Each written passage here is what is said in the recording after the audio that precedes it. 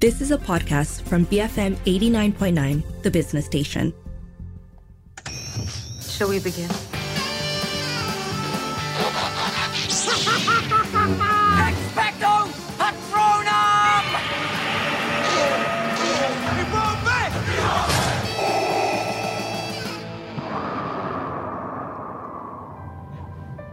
Ever since I was a kid,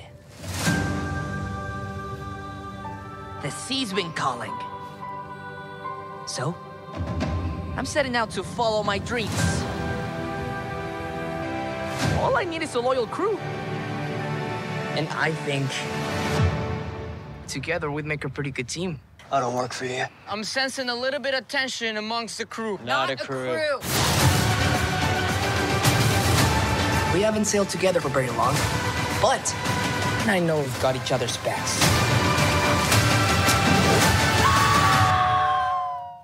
BFM 89.9, you are listening to Popcorn Culture with Lynn, Sharmila and Arvin. And today it is the last stuff we missed of 2023. And we really wanted to squeeze this one in because if there's been one show that has come up as the most requested thing for us to review, like it's come up over and over again, people outright asking us to do it, it is Opla, the One Piece live action. So I've heard of One Piece for years before the Netflix live action version dropped, right? And that's because I have my brother, I have cousins who are huge fans of the original anime. And to be honest, I never thought I would ever watch it, mostly just because of how many episodes there were. It just felt like I'm never going to be able to access this world that some people get so excited about. So I feel like the live action version is exactly for people like me. I mean, obviously it's also for the fans, and it's great that the fans of the original seem to love this as well, because I think that's high praise.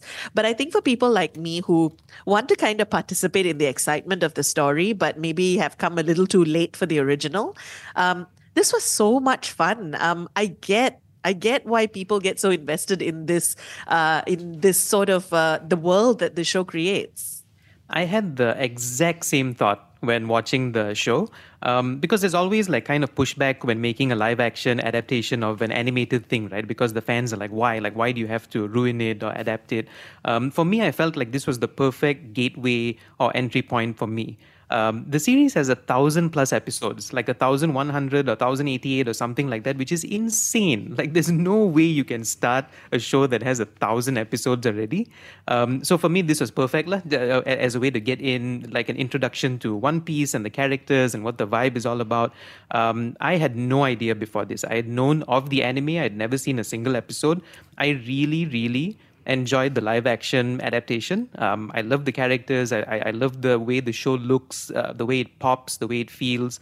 And I can see why it's a huge hit, and the second season is already coming up and has already been greenlit. You know, I get it as a completely unbiased, zero sentimental value or connection kind of audience. Yeah, so the reason why we missed it in the first place is because all three of us are like that, right? Like, you're aware of One Piece as a cultural phenomena, or you might, kind of know the wanted posters as an aesthetic choice. You get all these things. But none of us were fans beforehand. And I'm kind of glad of that, partly because I think that this is a really, really sweet, adventurous show. So you don't need to be a fan of Luffy or to know any of the things or what even a One Piece is in order to fully get into the show. It's a real easy gateway in that sense, also because it's structured along those lines, right? You meet the characters, you meet the characters, you see how they get included or recruited onto the crew, and then only the adventures really begin in earnest. And so by the time you get to that point, you're like, I like these guys. I hope they do well, And I think that there is a real sincerity to the show that is a little bit hard to beat. I actually think sincerity is a very good word. Earnestness, I suppose. Like, the show has heart. It's...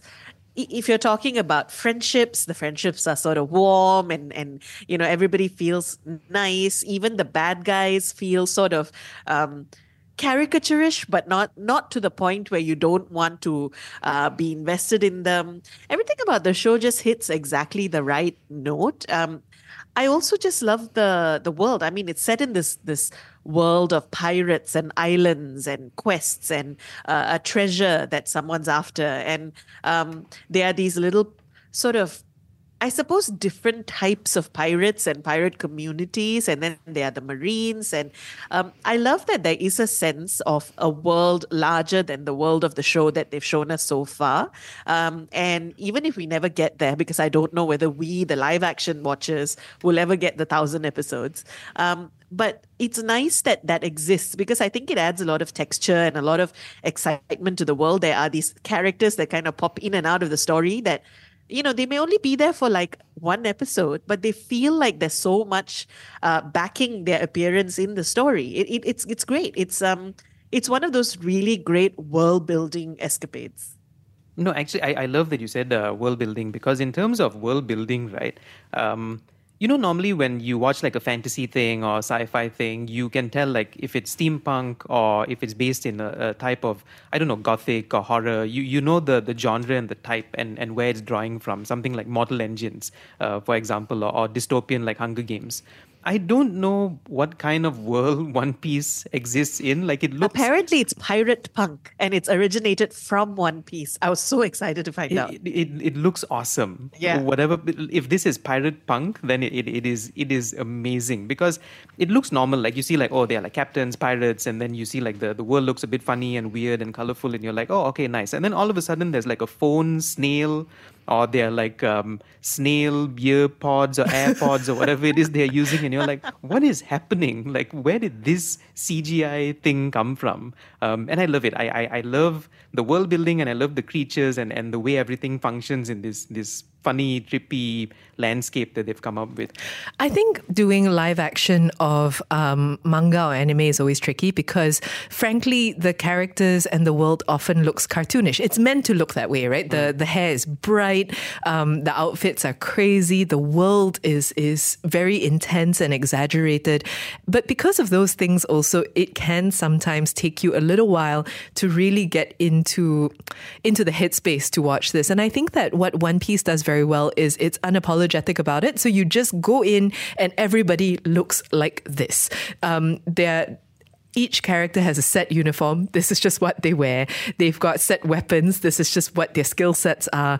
And you just accept it and roll along with it, because the show is really consistent with its internal logic. Because I think once you find out that there's a rubber person, and this rubber person became a rubber person via the consumption of demon fruit. But there's not just one demon fruit, there are other demon fruits.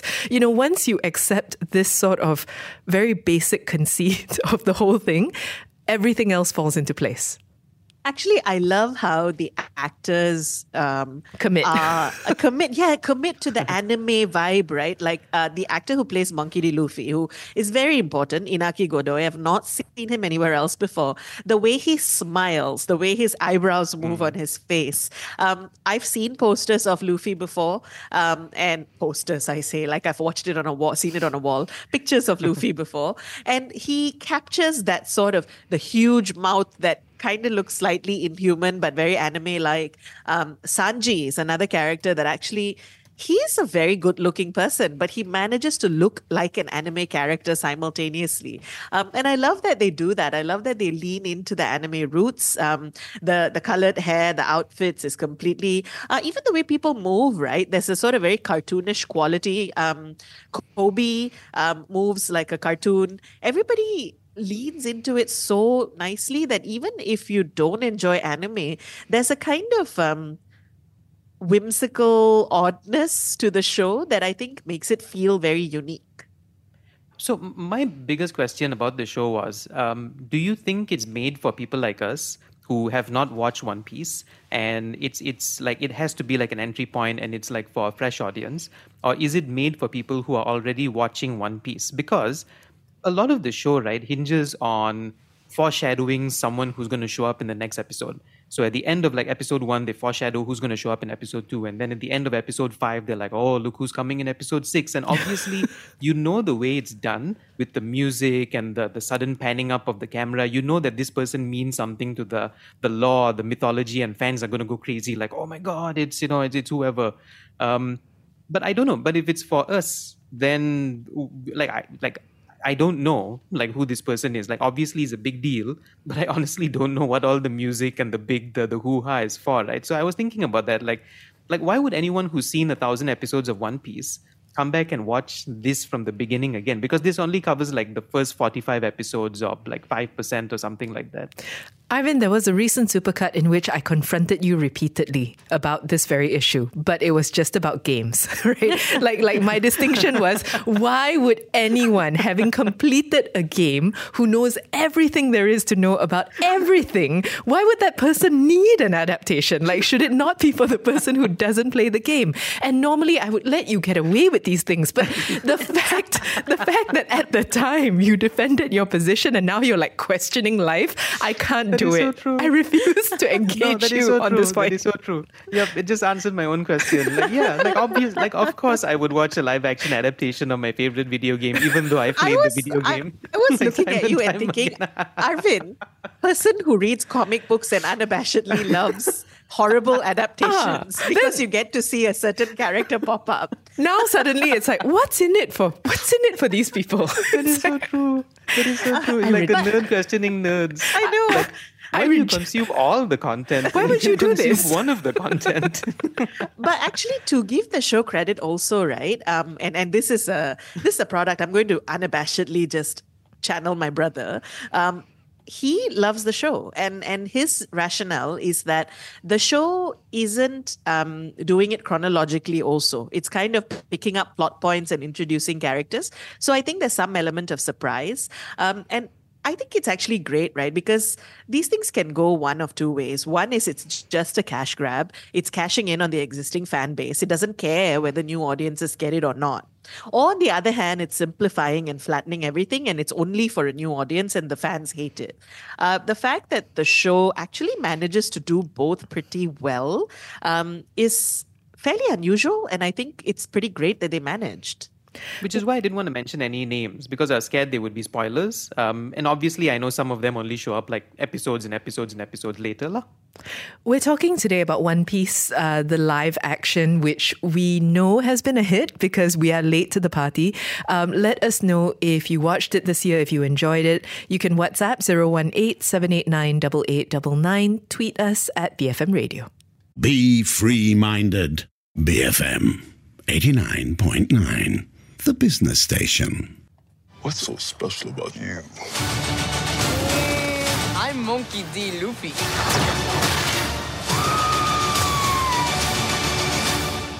And I'm gonna be king of the pirates. Gamagan!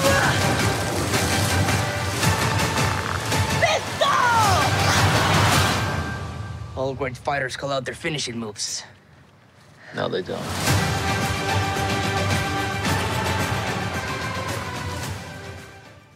BFM 89.9, you are listening to Popcorn Culture with Lynn, Sharmila and Arvin. And together we are talking about One Piece, which we all very much enjoyed. It is a stuff we missed because we just didn't get to it when it first came out. I want to ask you both, why does One Piece work so well even with cliches and stereotypes? Because actually listening to that clip reminded me of the cadence with which the crew talk to each other, the ways in which they poke fun at each other. And after a while, it really falls into a comfortable rhythm, right? Like that's the quality of the show. But I really liked it. I found it very comforting. I think it's that. The comfort actually... it is stereotypical, but actually... I don't mean that in a bad way, actually. No, it's just, I get it. Yeah. I think the fact that you recognize those stereotypes and you kind of know where these characters are going to go, you have a pretty good guess how it's going to end up. And yet you still want to spend time in their company and it's fun and you want to see how they get there. I think that goes a long way. The final episode also, I must say... if the rest of the show was at a 80 to 85%, for me, the last episode elevated the whole thing to 100% because not only did it pay off the comfort and the sort of, I recognize where the story is going to go, but it did it so well. Like I actually teared up a few times in the last episode, which I didn't expect at all. I also think it's because it's very refreshing to see a show that's just... innocent and genuine and, like you said, like earnest, right? So many shows on streaming services try to be like super violent or super dark. This show is violent and kind of dark also, but it's also very like light and colorful and vibey and poppy and perky. And I think it has like a positive vibe going for it, which is very different from other prestige shows, quote unquote, or any show that comes out on Netflix where it's always trying to be how depressing can you get on a scale of 1 to extremely depressing. And for me, this was just like a fun watch. It was like an over dinner watch. I could also pause in the middle. I could come back to it. Just the whole vibe of it. I don't think I've seen so much color on a show on Netflix in a very long time. There's something to be said about the buddy adventure thing as well, because they're not all likable. Even Luffy, you could argue, is like a toxic positivity person. That there is just a relentless quality to his, it's all good, we're going to have adventures, I want to be a pirate. And they're all in their own ways, either aloof or a liar or another liar. And yet, despite the fact that they have unlikable traits, you want to be in their company, I think. And the fact that their friendship is so warm, even if it's really just one person bulldozing a friendship through the whole group, it really works, I think. The camaraderie of the cast, the camaraderie of the gang really works. Yeah, the camaraderie really works. Each individual character is genuinely interesting and likable because, they each get like, it's that classic how the gang got together season. So each person gets their own backstory. But you like that. There's never a point at which you're like, I don't really care how Usopp. No, like everybody's story is interesting and is fun. And even the supplementary characters, right? Like there are lots of great supporting characters. I love the bad guys. Like, I mean, clearly they're all pirates in one way or the other. And they're so fun and so campy and so interesting. So I just think that you never get bored. And that goes a long way towards wanting to keep seeing where the story is going to go. For me, it also helped. I didn't even know about the Gum Gum pistol part. Like I didn't know he was Rubber Boy with powers. Like I didn't know what the show was about. Same. So the first time he stretched, I was like, what is happening? Yeah, like, I know. When wait, what? Yeah. I just thought it was Pirates of the Caribbean style until he started stretching. Yeah, and then same gum something before he gum does his whip, finish. whatever. Gum cannonball. Yeah, it's also funny, right? Because like in our part of the world, we're so used to like reading subtitles and watching things in its like original language, and we've had dubbed versions, and we know that the dubbed versions sound a bit off. So I found it a bit fascinating how you can tell the way the characters speak in the live action are based on the English dubbed version of the show that Americans have watched. And there's like a cadence and there's something in the tone, in the voice that they've tried to replicate from the dubbed version. So even though these actors clearly aren't Asian for the most part, they sound like Asians being dubbed over. And I thought that was kind of funny. And I don't know if it was them trying to capture like the nostalgia of that sound to resonate with fans or what, but it was obviously going for that sort of English, quote unquote. I find it near impossible to talk about the performances because they're not, you can't really judge it on a regular TV show performance scale, or a regular movie performance scale. That's not, I think, what the actors are trying to do, because the actors are trying to get at that sort of anime spirit and vibe and color and level. And because of that, some things are, I've been saying this word a lot, but I think it applies across the show. Some things are cartoonish, right? Some things are exaggerated and they're meant to be and they're enjoyable to watch. And so on that basis, they're good. If you're asking for, I think, nuanced or I don't know, subtle or gentle performances, then maybe this is not the one. But having said that, again, it's not a criticism. I think it's just what the show is. Yeah, they feel like humanized cartoon characters, and I mean that in the best way. It almost feels impossible to talk about performance. Like, how do you say Elsa was a good performance in Frozen, right? No, but Elsa was a genuinely interesting character, and that's how I feel about these people. Whether it's Zoro, whether it's Sanji, I like them as characters. And maybe also because the actors are all very new actors, I can't really separate where the character and all the affects of the character ends and where the performance begins. It's like if the Looney Tunes came to life. It'd be like a weird, weird, quirky performance. Above and beyond Space Jam, yes. Yeah, for sure. How many seasons of this can you guys watch? Because like we've said 1,000 episodes, first 45 episodes is this season, 5%. At this rate, they're going to have to compress and fast forward or make a season every year for decades if they want to catch up. But let's say this is a never-ending show. Like how many seasons do you guys think you can do? I think I could do easily 5 to 6 as a easy watch. I have concerns about actors aging out because I think part of the spirit of Luffy, at least for now, again, I'm speaking as as someone who doesn't know anything about the show or doesn't know anything about the Luffy-verse. I don't know how old he gets in the 1,000 episodes, but I would be sorry to see a different actor do it. And I think his youthfulness is a big part of the appeal. I would say maybe 3 to 4 max. And that's only because I'm wondering so the excitement of the story in this season, each person coming together, not quite knowing what each character is, how far can they sustain that if you are going to also have to wait a few years in between? So I feel like this could be really exciting, but not if it went on too long as live action. Same. I think I can do maybe 5 or 6 lah. I think 5 or 6 is a safe bet. But it would be interesting to see if it went on for like 10 years, where these actors are 10 years from now and how their characters relate to one another, how it compares to the show. But I think for myself, 5, 6. I don't know if I want like a middle-aged Luffy. Yeah, that's why. Like still shrieking about gum-gums. like at a certain point, there's a limit. But we're talking today about One Piece, the live action, which is a stuff we missed from earlier this year. Let us know if you watched it and enjoyed it, or if you didn't think it was all bad. We also want to hear from you. You can WhatsApp 018-789-8899, tweet us at BFM Radio, and write to us at movies@bfm.my.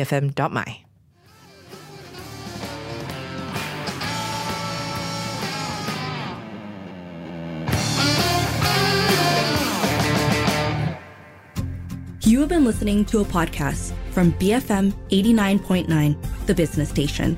For more stories of the same kind, download the BFM app.